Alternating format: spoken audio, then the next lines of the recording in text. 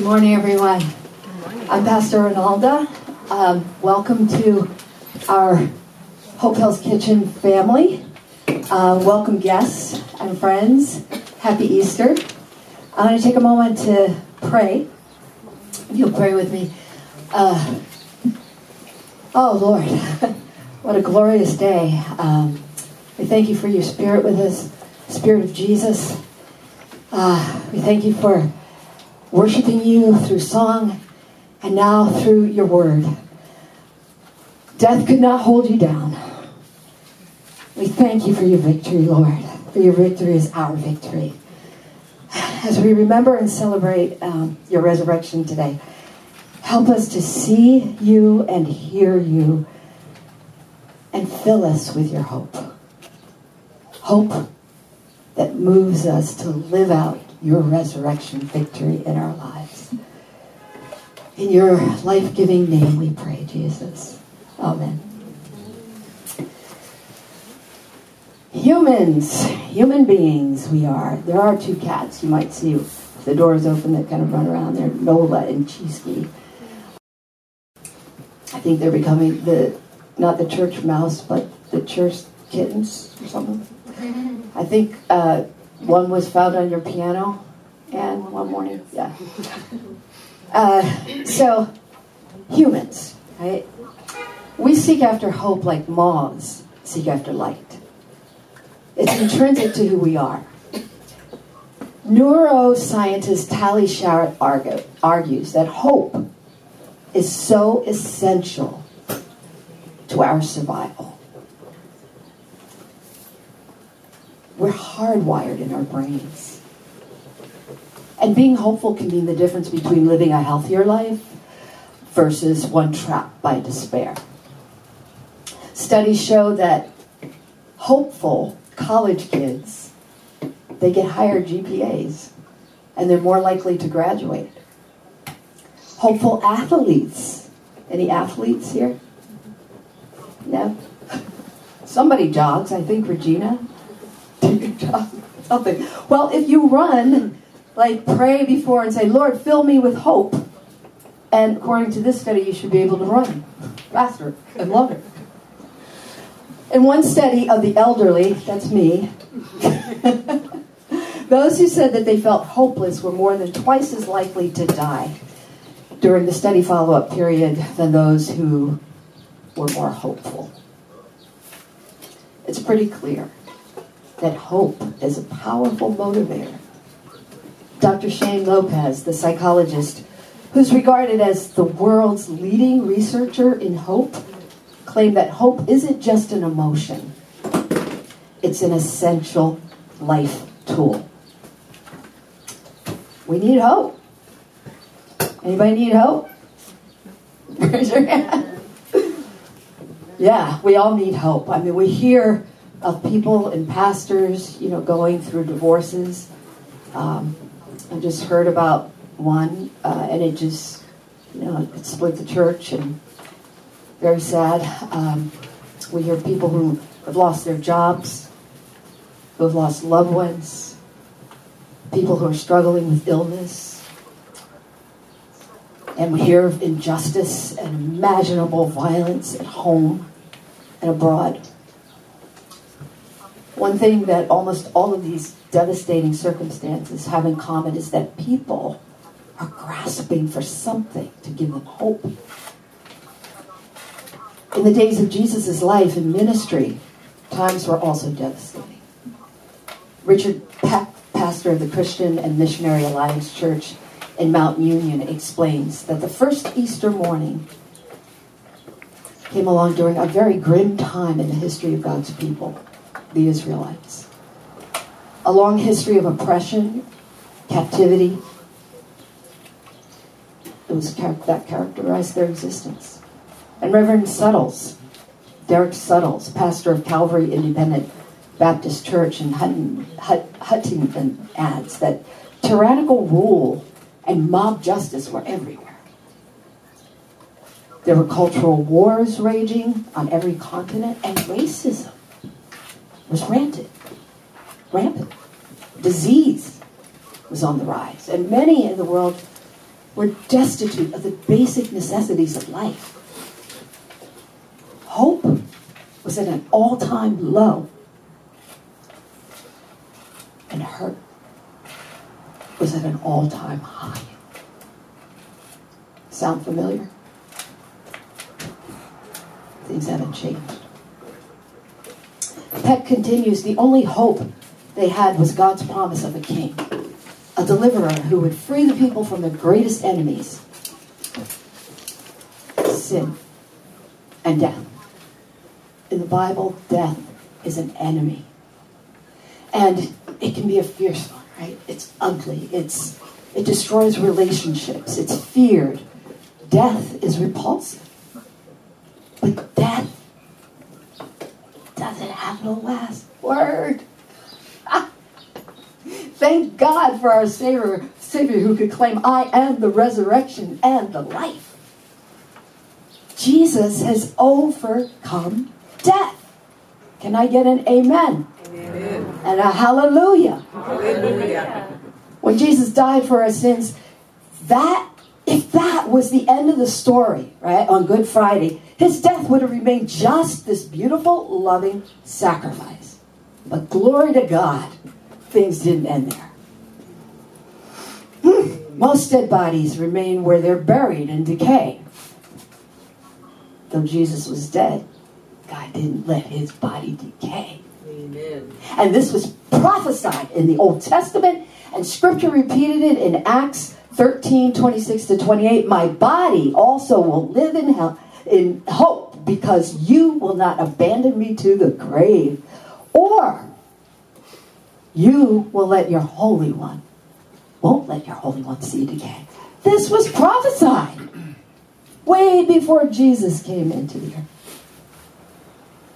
Jesus died on the cross on Good Friday and was buried in a tomb. But Jesus only needed it for a weekend. Right? Holy Friday to Easter Sunday. It's interesting to hear a 5-year-old girl retell the Easter story to her mom. With great excitement, she said, Mom, Jesus died on the cross because he loves us. Then he was buried in a tomb. And then later, an angel came and looked in the tomb and asked Jesus what he wanted. Jesus said, I want out of this hole. Scripture, of course, doesn't say that. But this is the Easter story, right? Jesus died on the cross. He was buried in the tomb. He was raised from the dead. Now, for many churches, it's traditional to read John's account of it, but today it's Easter, and we're going to not just hear it. Right, Stanley? That's right. We're going to see it in this Lumo project video.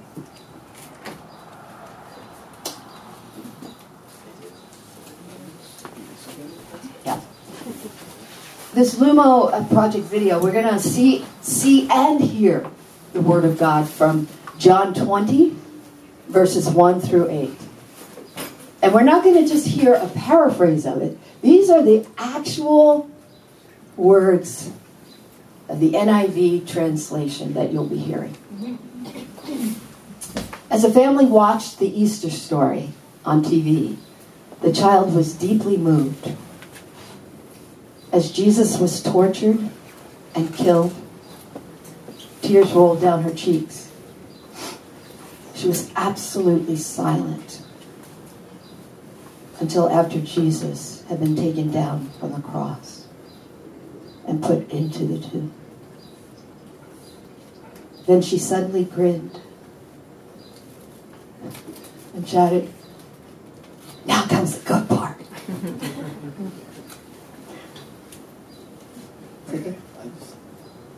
Is Jordan here?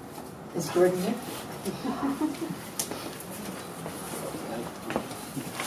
On Good Friday, We looked at the suffering and the death of Jesus.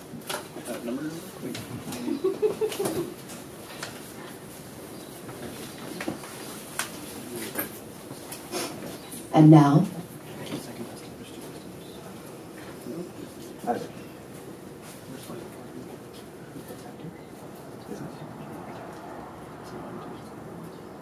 comes the good part.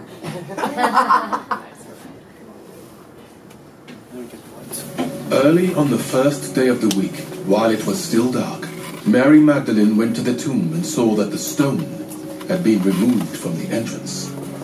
So she came running to Simon Peter and the other disciple, the one Jesus loved, and said, "They have taken the Lord out of the tomb, and we don't know where they have put him." So Peter and the other disciple started for the tomb. Both were running, but the other disciple outran Peter and reached the tomb first. He bent over and looked in at the strips of linen lying there, but did not go in. Then Simon Peter came along behind him and went straight into the tomb. He saw the strips of linen lying there, as well as the cloth that had been wrapped round Jesus' head. The cloth was still lying in its place, separate from the linen. Finally, the other disciple, who had reached the tomb first, also went inside. He saw and believed. They still did not understand from Scripture that Jesus had to rise from the dead. Then the disciples went back to where they were staying.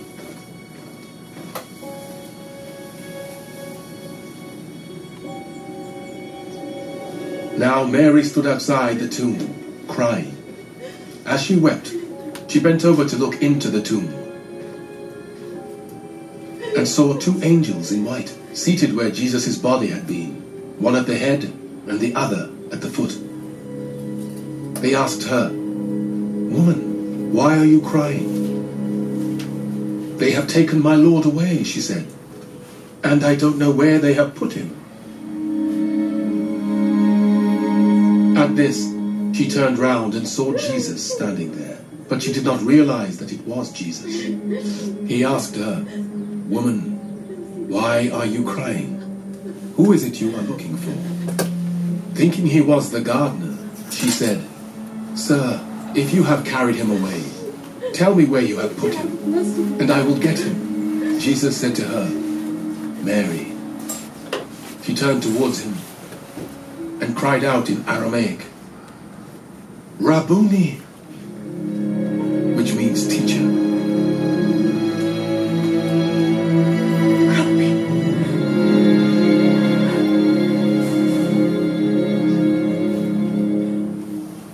Jesus said, "Do not hold on to me, for I have not yet ascended to the Father. Go instead to my brothers and tell them, I am ascending to my Father and your Father, to my God and your God."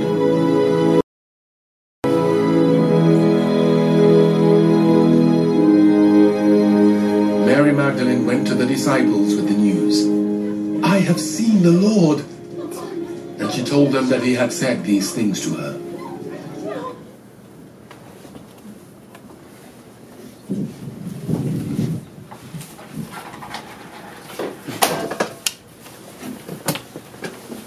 Amen.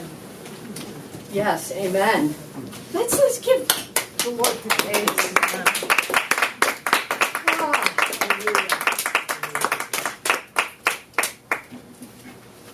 The resurrection is the good part indeed. The resurrection of Jesus proves that his power can save us. His power can do everything that he said that he would do and can do. He died for our sins so we can be reconciled with God. Jesus saves those who trust in him. Jesus saved Mary Magdalene. Before she believed in Jesus, she was involved in the occult. She lived a hard life. Scripture says when Jesus first met Mary, she had 7 demons. within her.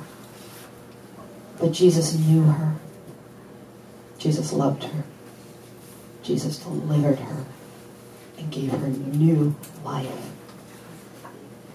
He chose Mary, a woman, to proclaim the news of his resurrection to the other disciples who were men. He chose a woman who was one of the last at the cross and one of the first at the grave. Jesus chose Mary Magdalene, a former demonized and hopeless woman. It doesn't matter how terrible the stories or our lives that we've enacted for ourselves. It doesn't matter. Jesus can and desires to reverse it and give hope. And give you hope. He's given you hope. He's given me hope. In 1984, I was not following the Lord. I was singing in casino lounges in Atlantic City, Las Vegas, Big Tahoe. And I fell in love with my keyboard player.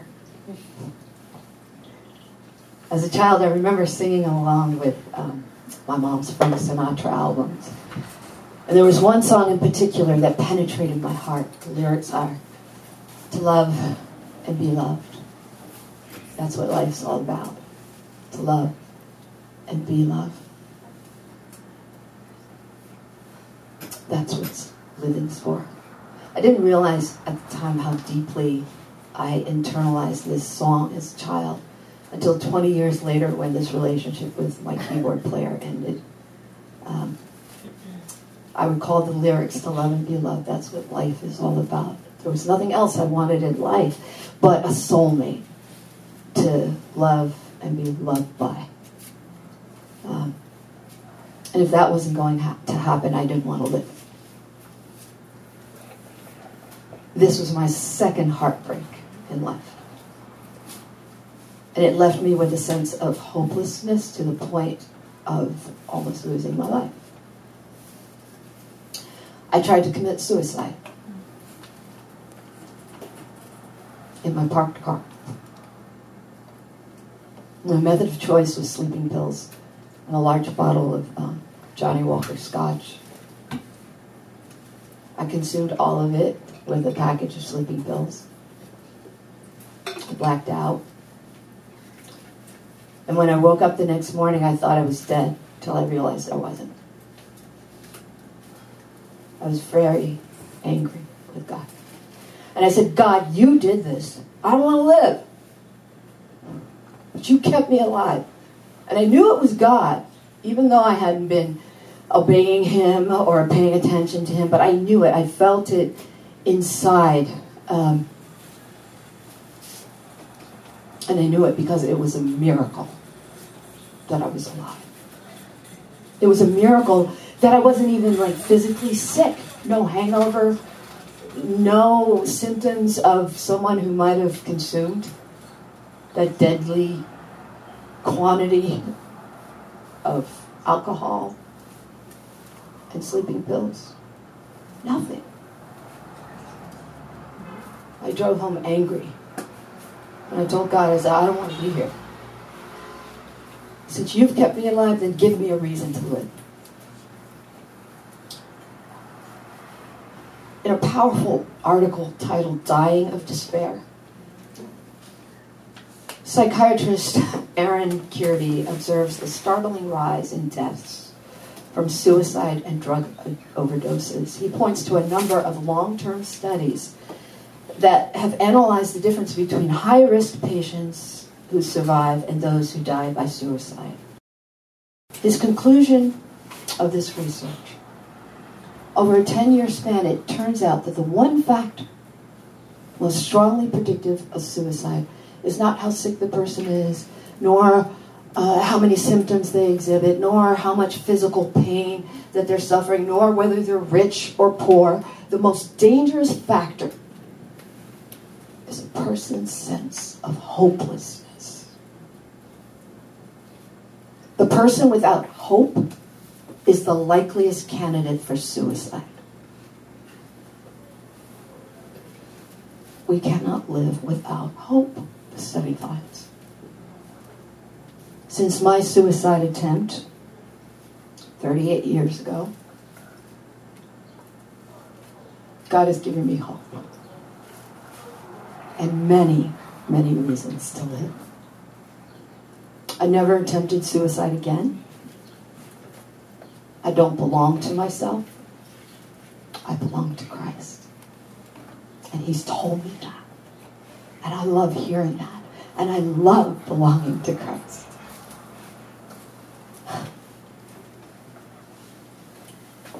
I love Him.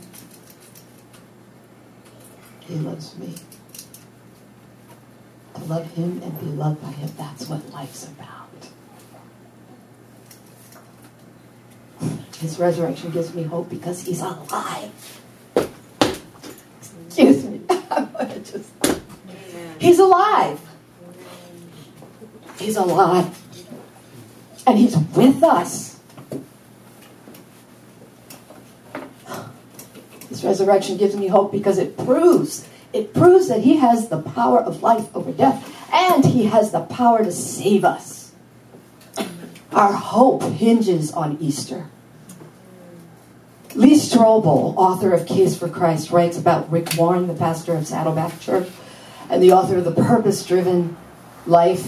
Together with his wife, Kay, they went through a devastating loss when their 27-year-old son, Matthew, took his own life after battling depression and mental illness for years. And about a year after this tragedy, Rick said, I've often been asked, how have you made it? How have you kept going in your pain? And I've often replied, the answer is Easter. You see, the death, the burial, and the resurrection of Jesus happened over 3 days. Friday was the day of suffering and pain and agony. Saturday was the day of doubt, confusion, and misery.